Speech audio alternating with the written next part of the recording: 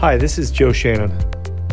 I'm a lawyer, a husband, a father of 6 kids, and I also host a podcast called Opening Statement with Joe Shannon. Please consider listening to our podcast on YouTube, Spotify, and Apple, and any other folks that host podcasts. Just Google Joe Shannon and podcast, and you'll find it. I hope you enjoyed the show.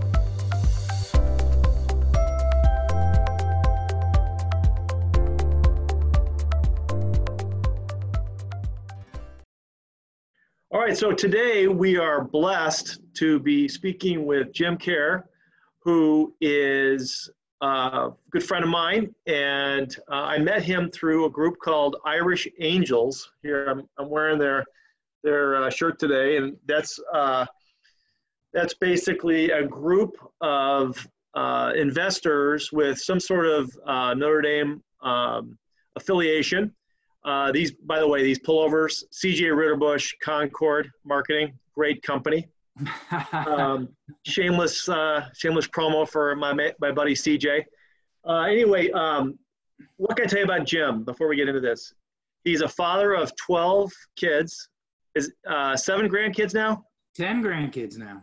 10. I'm reading an old bio. Here. Yeah. So 10 grandkids. He is a unbelievably busy guy, although you would never know it. But you know what he does? His passion is high school swimming. He's coached, I believe, 8 Virginia State championships for girls swimming. He is, what's that? Girls and boys, yep. Girls and boys. And then he's got 6 of his kids, I think including his son-in-law, are military officers. This is a guy that you go to if you need something done. You go to the busy people, and this is the guy. So, hey, listen, welcome, Jim. Joe, you're too kind. So, listen, I one of the things that I really thought was interesting that happened in the last year or so was that your son became a Catholic priest. Yes, in June 8th, ordained in the Diocese of Arlington, and then he's going to, after 3 years in Arlington, he's going to head to the U.S. Navy and be a Navy chaplain. He was Navy ROTC at Notre Dame. Wow, that's great. And I know that I listened to your speech and that thing. I love that. I shared it on my little minor social media. But if anybody can listen to that or find that speech, it's absolutely wonderful. And thanks for sharing that with me. Oh, I'm glad. It was one of the highlights of my entire life. So this is what I want to do. This is going to be a real interesting interview because we're going to try and pack a lot of stuff. I think he's a busy guy, but I really want to understand, and I want our listeners to understand how a guy goes from where you were at the beginning until where you're at now. And so I know that you're a very interesting guy as far as your extracurricular activities, your education, your upbringing, your unbelievable Catholic faith, all these great things. And you're within an hour of Mount Vernon, where our president was from. Isn't that right? Yep. I live out about 45 miles southwest of D.C., out in the country, a town called Warrenton, Virginia. Nice. Okay, so tell us a little bit about your upbringing. My parents were both naval officers. My mother was the youngest daughter of an Italian immigrant, grew up in a coal mining town in Iowa, didn't have indoor plumbing until she was 13. Mm-hmm. And through the grace of a Chicago Catholic school, ended up at Marquette as a Navy nurse. Met my father, who was also the first one in his family to go to college, only child from St. Louis. And they met in the Navy when my father had his kidney out. And they had 4 boys, all a year apart. So I grew up the son of a junior naval officer, watching my parents excel. My father ultimately became the first admiral in the Naval Oceanography Command, first oceanographer, scientist, admiral in the history of the Navy. But that happened after I was out. Me and all my brothers followed a Navy track. I was Navy ROTC at Notre Dame till I broke my neck in a rugby game. I remember my father telling me when I was in the hospital. He said, "Son, rugby players are either big or fast. Which are you?" But that turned out to be a turning point in my life. I had been studying mechanical engineering, nuclear concentration, because I got accepted early into the Navy nuclear power program and was going to be a nuke submariner. I'd spent 13 weeks on a fast attack in the South China Sea back in the summer of '82, when it was cool to be on a fast attack submarine at the height of the Cold War. And that was my dream job, be a commanding officer of a fast attack submarine. But I was also in love with this swimmer at Notre Dame, who's been my wife now for 35 years. And that was a turning point in both my life professionally and my life personally. I think, varsity athletes at Notre Dame aren't usually the kind of women that are in my range at the time. So you got a first round draft pick, but yep, really deserve one. Yeah, and of course that's been the fundamental. That was the fundamental change in my life. That's probably more than anything, combined with my parents, have made me who I am. Great. So did you grow up then in Virginia? Mostly Virginia, because my father was an oceanographer and meteorologist. He didn't go to sea a lot. Went to sea once, and he had 5 tours, 5 different jobs where we could live in the same house in Alexandria, Virginia. So I when people ask me where you're from, I say Alexandria, Virginia, although I was born in California and lived in Mississippi and Norfolk and Southern Maryland, Patuxent River, and, all the Navy haunts, but mostly Northern Virginia, Alexandria, right outside DC. Very close. I used to ride my bike to Mount Vernon. We were talking about Mount Vernon. When we were kids, we'd ride our bike to Mount Vernon, get soft ice cream, and ride back to the pool.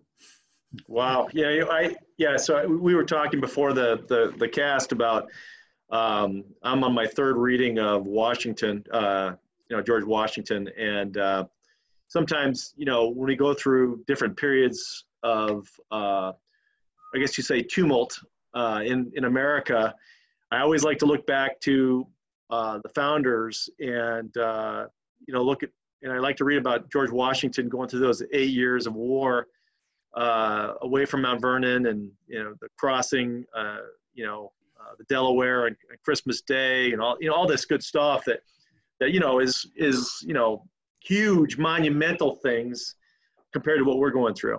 Yeah, one of my passions is the Civil War.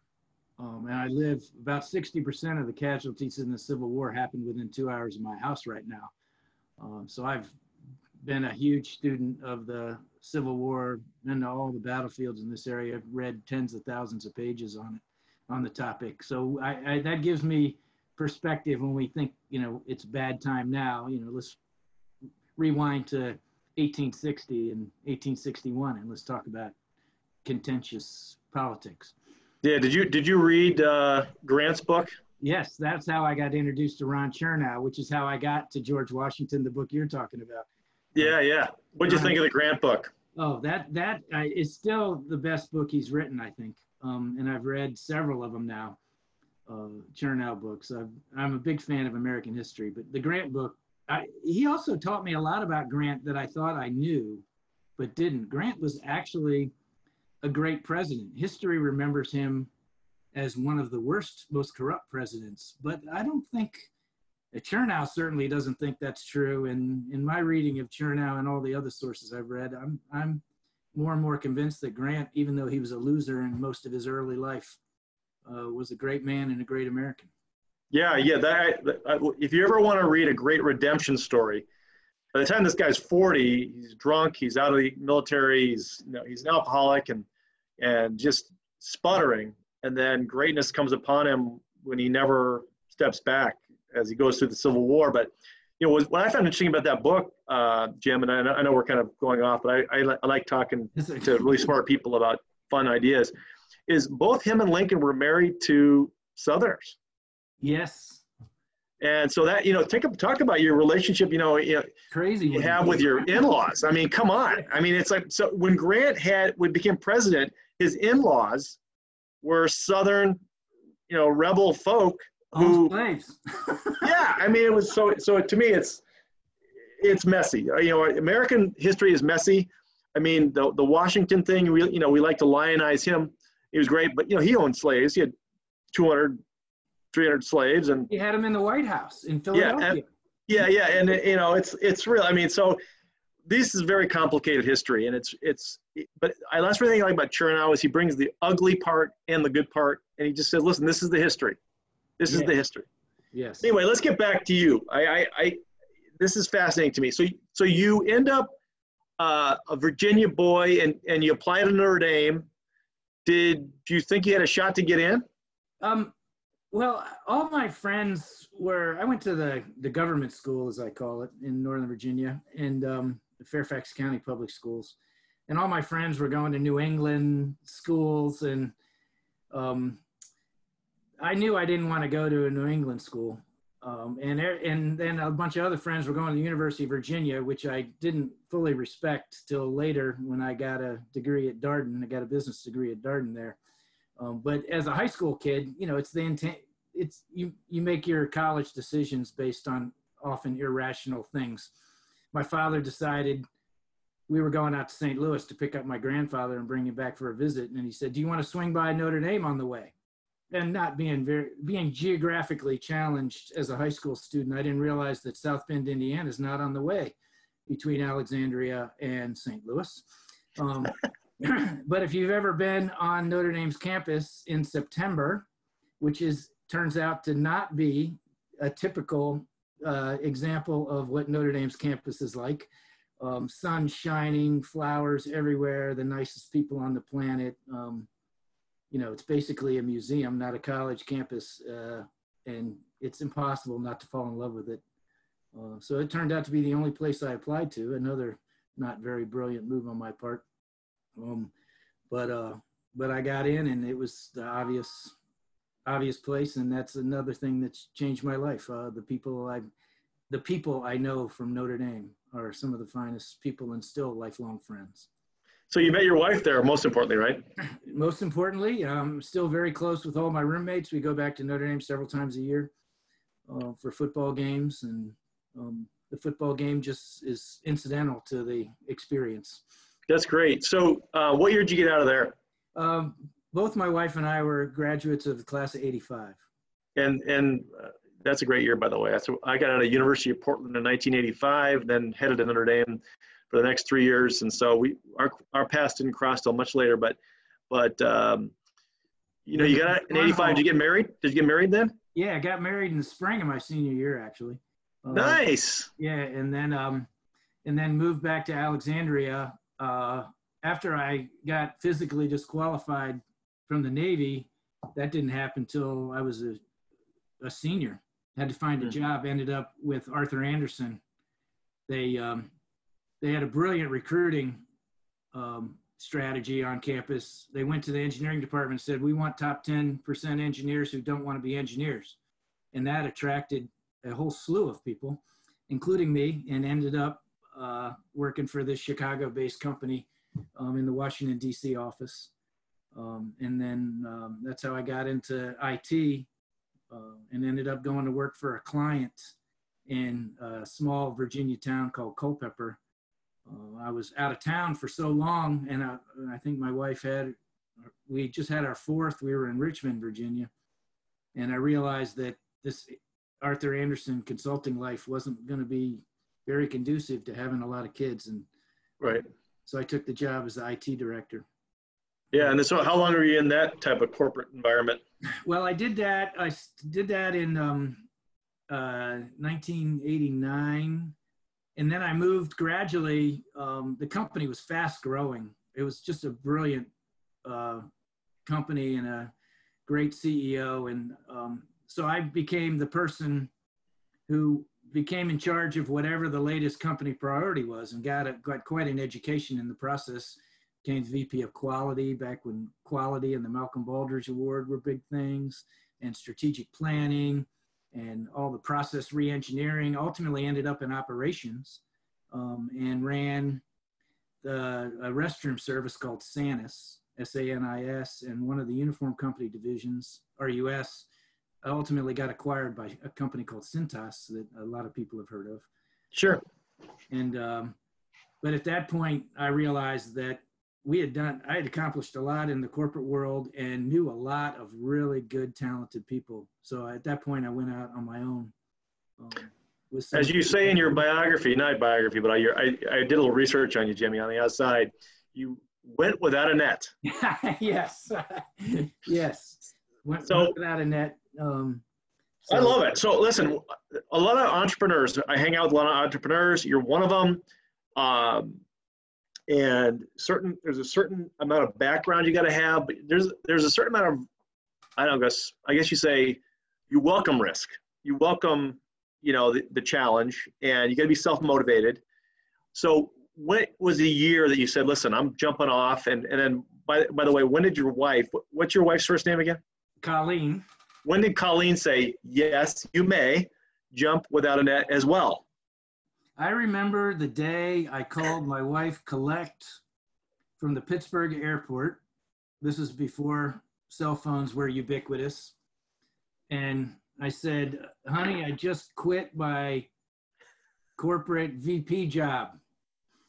And this was a collect phone call. And I remember vividly, she said, well, you worry about that, because she was 8 months pregnant with our 10th child. Oh my goodness. Oh my goodness. So you got 10 kids, and then you say, listen, I'm going to do Jim Koehr Inc. Yeah. So I was 39 years old.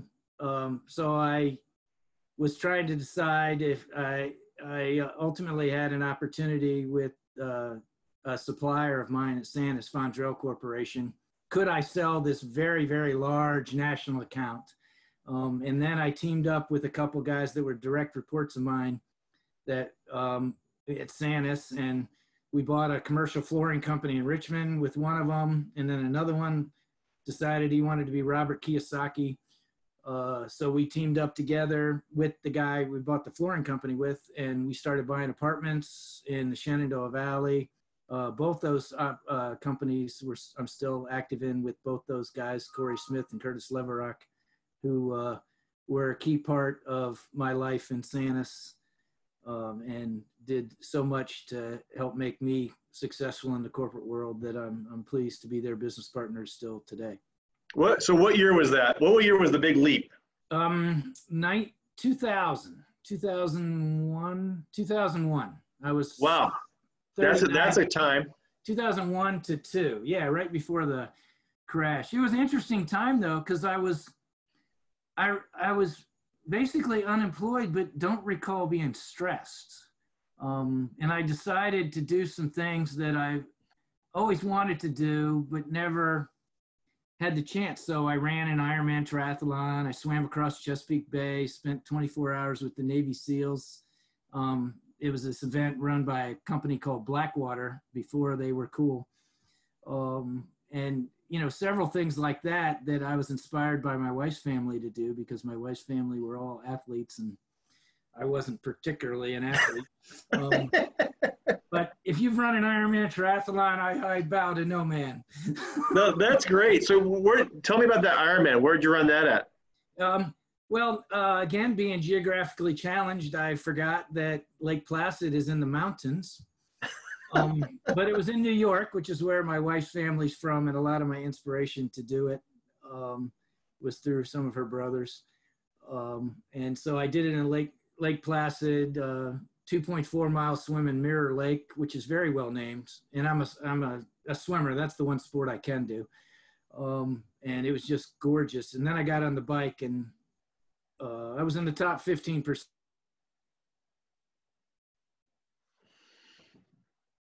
time. So it was a very social race for me, I say. I met everybody in the race, since everybody in the race passed me during the bike. Yeah. But 112 mile bike in the mountains was about as much as I can handle. Then I got off the bike and had to run a marathon. Oh my God. Yeah, that's what I was thinking. But I was also thinking, I'm not training for this again. So I was verbally saying to myself out loud, a gunshot to the head will not stop me now. I'm that not is training awesome. for this again. That is awesome. So you end up doing that in 2001? Yep, summer of 2001. Did you do another one? Never. I still have PTSD from the event. I bet, but I bet you still got the medal or the pictures from it too. Oh, I'm looking at it right now. That's awesome. 15 hours and 20 minutes. I can't even drive 15 hours and 20 minutes. Oh my gosh. So we're looking at about 20 years of being without a net now. So what's the 3 things you would tell to somebody? It's 2020 now. You know, it's a very scary time for a lot of people. You know, I think 20-some million people filed for unemployment last week. Or I don't know what the numbers are. Very scary time in America. What would you tell, like 3 things you would tell somebody that's in somewhat your shoes, educated, got a college degree, and is in what I believe is the greatest country in the United States, you know, great in the world, the United States of America. What would you tell them? I don't have a silver bullet, but there's 3 things that I commonly tell people. The first one is I have 10 rules that I try to follow, and rule 1 is make other people successful. And I've always found that successful people surround themselves with successful people. And the reason is because successful people are making each other successful. So that if I worry about the success of the people around me, somewhat paradoxically, that turns out to be the fastest way for me to be successful myself. And that's always been a good rule, not just because I largely make my living in sales and that's the best way to sell. That is more a retrospective look at it. It's just the way it's always been. The second one is a rule I'm writing these down, by the way, Jimmy. Yeah. The second one, and I've heard it many times from many places before or since, but the first time I heard it was from my father because he credited his success in the Navy with the attitude of bloom where you're planted. He was I remember as a young adult listening to his speech, change of command speech, and he said when he was a young officer, he was a meteorologist and he had to forecast weather, the difference between sleet, freezing rain, and snow in Argentia, Newfoundland, Canada. And apparently that matters if you're flying a P-3 on the North Atlantic looking for submarine lanes. And that was not a coveted role, but everywhere he went, he decided that he would be the best he could be at that job. And I took that attitude. And as a result, I haven't had a job interview since I was in college. And I credit it to that because if you are really excellent or work as hard as you can to be excellent at everything you do, then people find you. And if your attitude is that you're going to make them successful, then people want you. Right. And those are the kind of people you want around you.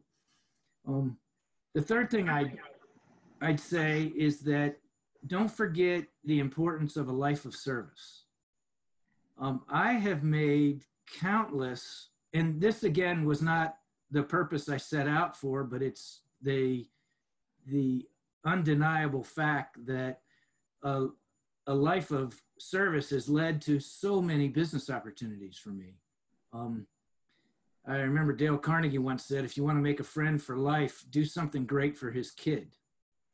And as a high school swimming coach for years, I've coached almost 500 separate kids and made lifelong friendships with their parents, in part because I was working with their children. And I know what I think of people when they do something nice for my children. I'll never, ever forget them. No, I get it. So make people successful, be excellent at everything that you do, and live a life of service. Those are 3 good things, right? Yeah, bloom where you're planted is how my father said the second one. Bloom where you're planted. That's pretty good. Which I've seen other places since, but definitely the first place I heard it was from him. And no matter what you're doing, just be great at it. Okay. So let's talk a little bit about, first of all, you ended up with 12 kids, right? Mm-hmm. So there's not many people that, I mean, I'm one of 10. Okay. So there's not many people nowadays in 2020 that have a dozen kids. Tell us a little bit about those decisions that you and your wife made with respect to that.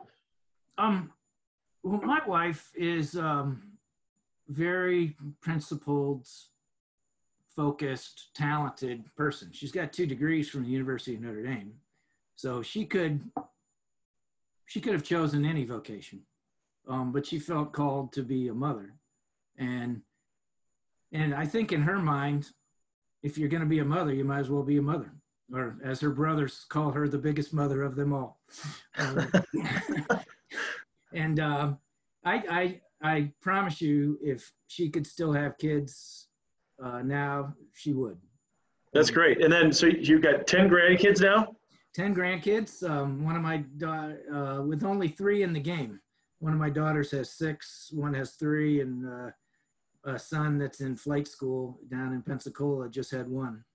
That's great. That's great. So then tell us where I think one thing that'll be interesting to listeners is this whole COVID-19 thing that hit, and that you happen to be one of the biggest sellers of toilet paper. Give us a little bit of background on that. Well, because I ran a restroom service called Sanus, that's how I got into the bathroom. That's a good example of bloom where you're planted. By the way, I talk to a lot of younger kids, and they want to do something glamorous. You know, they want to do cybersecurity or web design or something. I said, dude, man, I was in the bathroom. That's like that. And I've been selling toilet paper and paper towel for a North Carolina-based company, Vondrell, since then. This COVID thing, it's been like, the way I describe it is, it's like too much chocolate. It tastes really good, but if you eat too much of it, you get sick. The demand has been insane. We had a week where the demand from my largest customer was 195% of normal. Well, that's very disruptive to the supply chain. I bet it is. How did you deal with that? Well, it was tense for the whole company all the way down to the supply chain. The company's trying to fill orders from everybody who's got that kind of shock to their supply chain, and we're at the end of it. And we're trying to do things like find recycled fiber, because recycled fiber, all our stuff is recycled, comes from like office waste. But if no one's working in the offices, there's not office waste. Sure. There's so that it's getting corrugate boxes. That stuff doesn't happen overnight. And now you can actually see it, the opposite's happening, and it's reverting to the mean. But to revert to the mean, it's got to go below the mean first.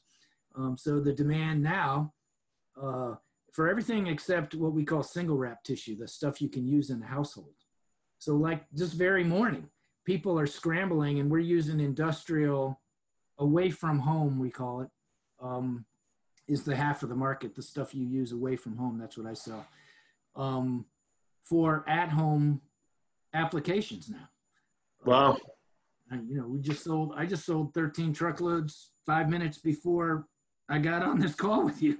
Wow. The backlog for that stuff is crazy. So was your cell phone blowing up I want my toilet paper? Yeah. In fact, I've had 2 calls since we've been talking about this new product that we invented at Vondrell, where we can use industrial machinery to produce something that can be used at home. So wow. It's been insanity. The only explanation I have for the at-home part is if people are at home, then they're using a bathroom at home. So the usage at home probably did actually go up quite a bit. Sure, and that's why people wanted so much of it. But listen, I want to talk to you a little bit about how we met. So we met through this group called Irish Angels, which you were one of the first people involved in that. And Why don't you tell the listeners what that is? The Irish Angels is a group, a group of Notre Dame entrepreneur-minded investors who banded together. Initially, it was sort of a club. It had a social component and a service component. In about 2013, it split off into a more professional organization with professional management, and became what we currently know as the Irish Angels, which is essentially a small venture capital firm, not even that small. There's about 235 members, I think, all affiliated directly with Notre Dame. A professional director in office space. I think there's 9 full-time people, even employees there. I don't know how many millions we've deployed. I think it's north of 20 million. That's great. I think we deployed 8 million last year.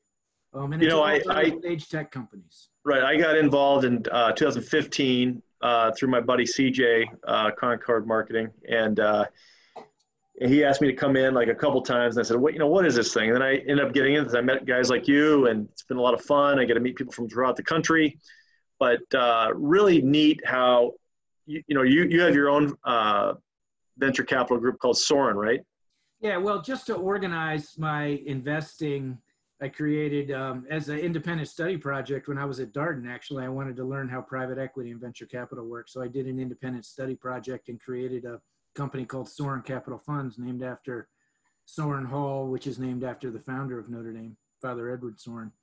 And then I created some funds for me and my friends, and just, to duplicate my effort, some friends put some money in these funds. And that's the way I organize my investing activities now, through Sorin Capital Funds. Tell us where you think this is kind of a scary time for a lot of people. I mean, that stock market went up and down, and it's all crazy. And today it's up, yesterday it's down. Where do you see the economy going? I know that you don't have a crystal ball, but just from your 20 years of experience without a net, you've been there. You've been in the corporate world. You've been in the private equity field. You've been in venture capital. Where do you see this going, and what do you think young people? Where do you think young people fit into this? That's a couple different questions. First of all, I'll say whenever there's a major dislocation in the economy, there's huge opportunity created for somebody. And so what we need to concentrate on is, where's the opportunity going to be created? So for instance, you and I are involved in a vending technology company, and obviously touchless technologies are going to get a boost from this. There's an opportunity there. Right. What's going to happen with restaurants? I suppose that people will probably do more carry out, but overall restaurants aren't going away. And when this started, there was nothing fundamentally wrong with the economy. So I see this overall as a temporary problem. Now, it's going to have some permanent implications to the way we work. A lot more people are familiar with Zoom, so there's going to be a lot less travel to meetings. Maybe not a lot less, because people like you and I, we still like to do business looking each other in the eye. Sure. What we're doing right now is not the same. Exactly. But younger people already won't even talk to you on the phone, a lot of them. They want to text, and people I sell to that are younger, they don't want to have a phone conversation. So this might, which is amazing to me, but it's just the way it is. So you adapt. This is going to push that. And more, it's going to be harder and harder to get face-to-face meetings and do business based on personal relationships, which I think is going to be, I'm going to operate in my world based on personal relationships, and hopefully I can still operate that way. But I think that might be one of the long-term implications, that business is going to get more transactional.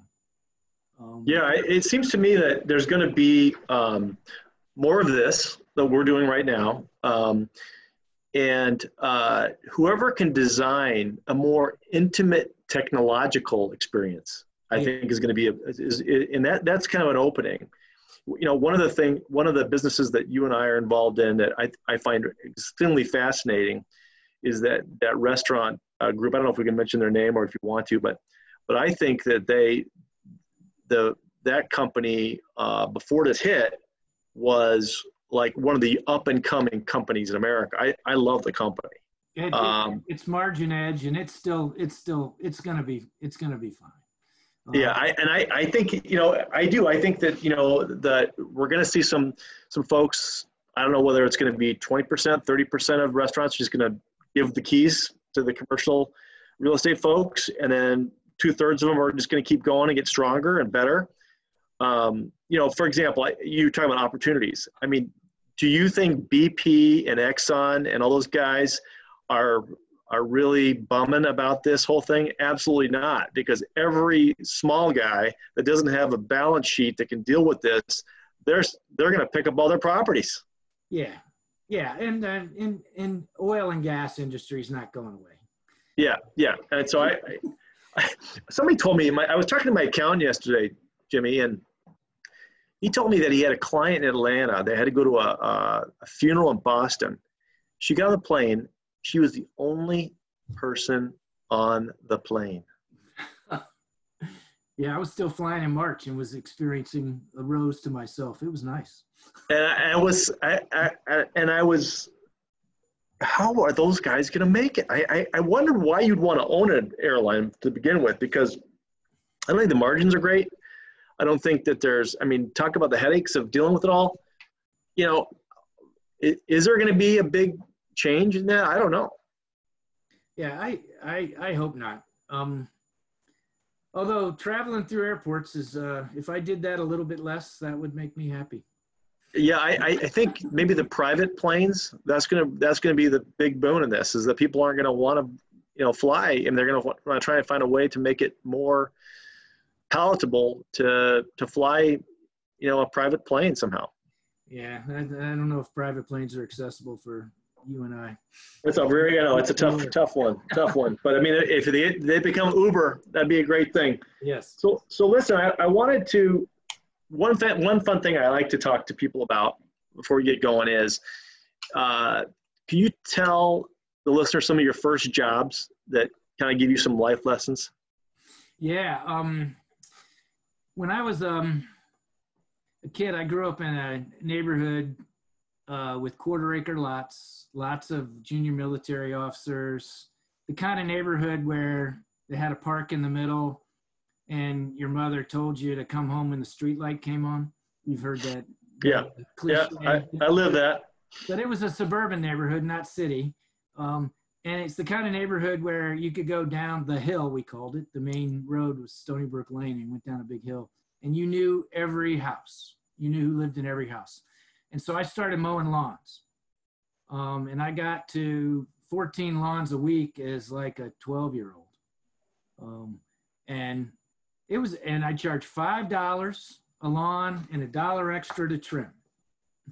And it was a great, great business, except until you had a string of rainy days and you get backed up. Right.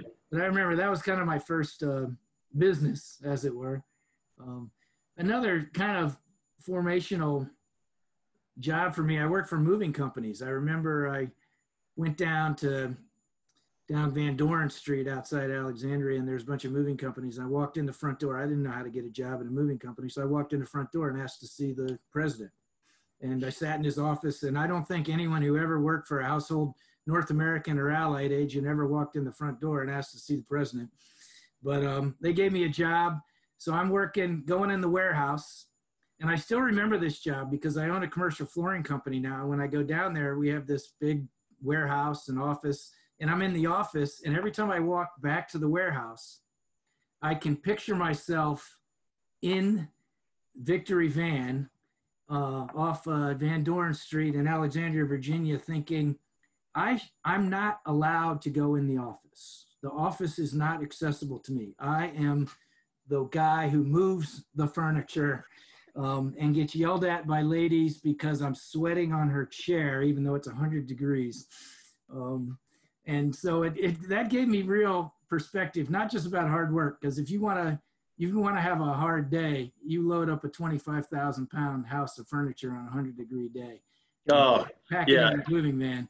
But that kept you in school. About the guys I was working with. Yeah. And those guys work in my flooring company now. And so I always feel, I get a rush of gratitude actually that I can be in the office, in the air conditioning.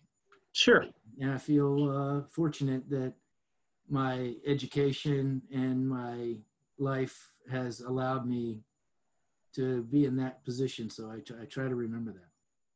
And then if you could give us, I know you gave us the 3 successful stuff, but is there any like daily habits that you do that of your lifestyle that have made it makes you somewhat productive to be able to do all the things you need to do in a day?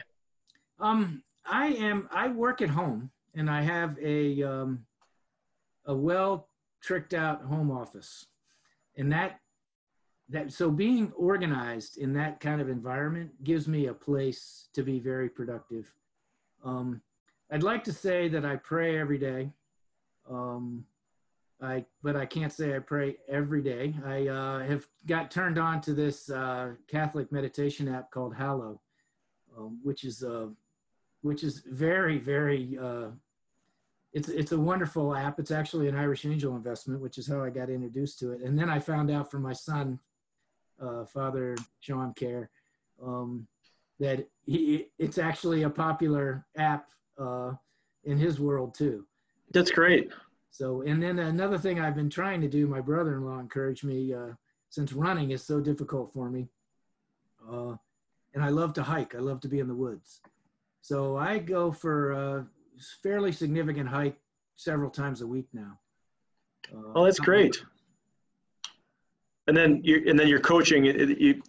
That's kind of a bummer that's been postponed, huh? Well, it's missed the high school season. I coach from Election Day to the 3rd weekend in February every year. Okay. That's basically the high school season. And so the state championship meet had just ended when this picked up. So we got the full season in, won the conference again. No, that's great. How many years in a row for the conference? Our girls at Seton have won 25 years in a row. And the boys. What's the name of the high school? Seton School. It's in Manassas, Virginia. It's a independent Catholic high school, little small school, 350 kids, grades 7 through 12. I taught math there for 9 years. All my kids have gone there. You know that. So, want to tell the listeners who that's named after? Elizabeth Ann Seton. Yes. And a lot of people don't know who that is. First American saint. Yeah. Educator. And basically, I think the founder of basically the Catholic school system in America, right? That would be believable. I'm not sure if that's, I know she was an early Catholic educator from a family in Baltimore. So that's probably true. Yeah, I think it is loosely true, but I love that part of us. And then just to close this out, what's that? We'll give her credit. We'll do. You know what? She deserves it. So I mean, and kept the high school. We have a Elizabeth Ann Seton parish, not 3 miles from my house, which is a great parish. But they're all over the country. But listen, I really want to thank you so much for joining us, Jimmy. And as time goes on, I think we're going to need your perspective again. And I want to steal some of your time down the road. So put me on your calendar every now and then, because I think this is refreshing to hear somebody that's so bullish and optimistic right now at the time when a lot of people are kind of dealing with some tough times. Yeah, we're going to be fine. We're going to be fine. You just got to find the opportunity. That's awesome. Survive now and find the opportunity later. All right, buddy. Well, listen, thank you so much for your time. It was great talking to you, and we will catch up with you again. Thanks, Joe. See you next time I'm in Chicago. Thank you for listening to the opening statement with Joe Shannon.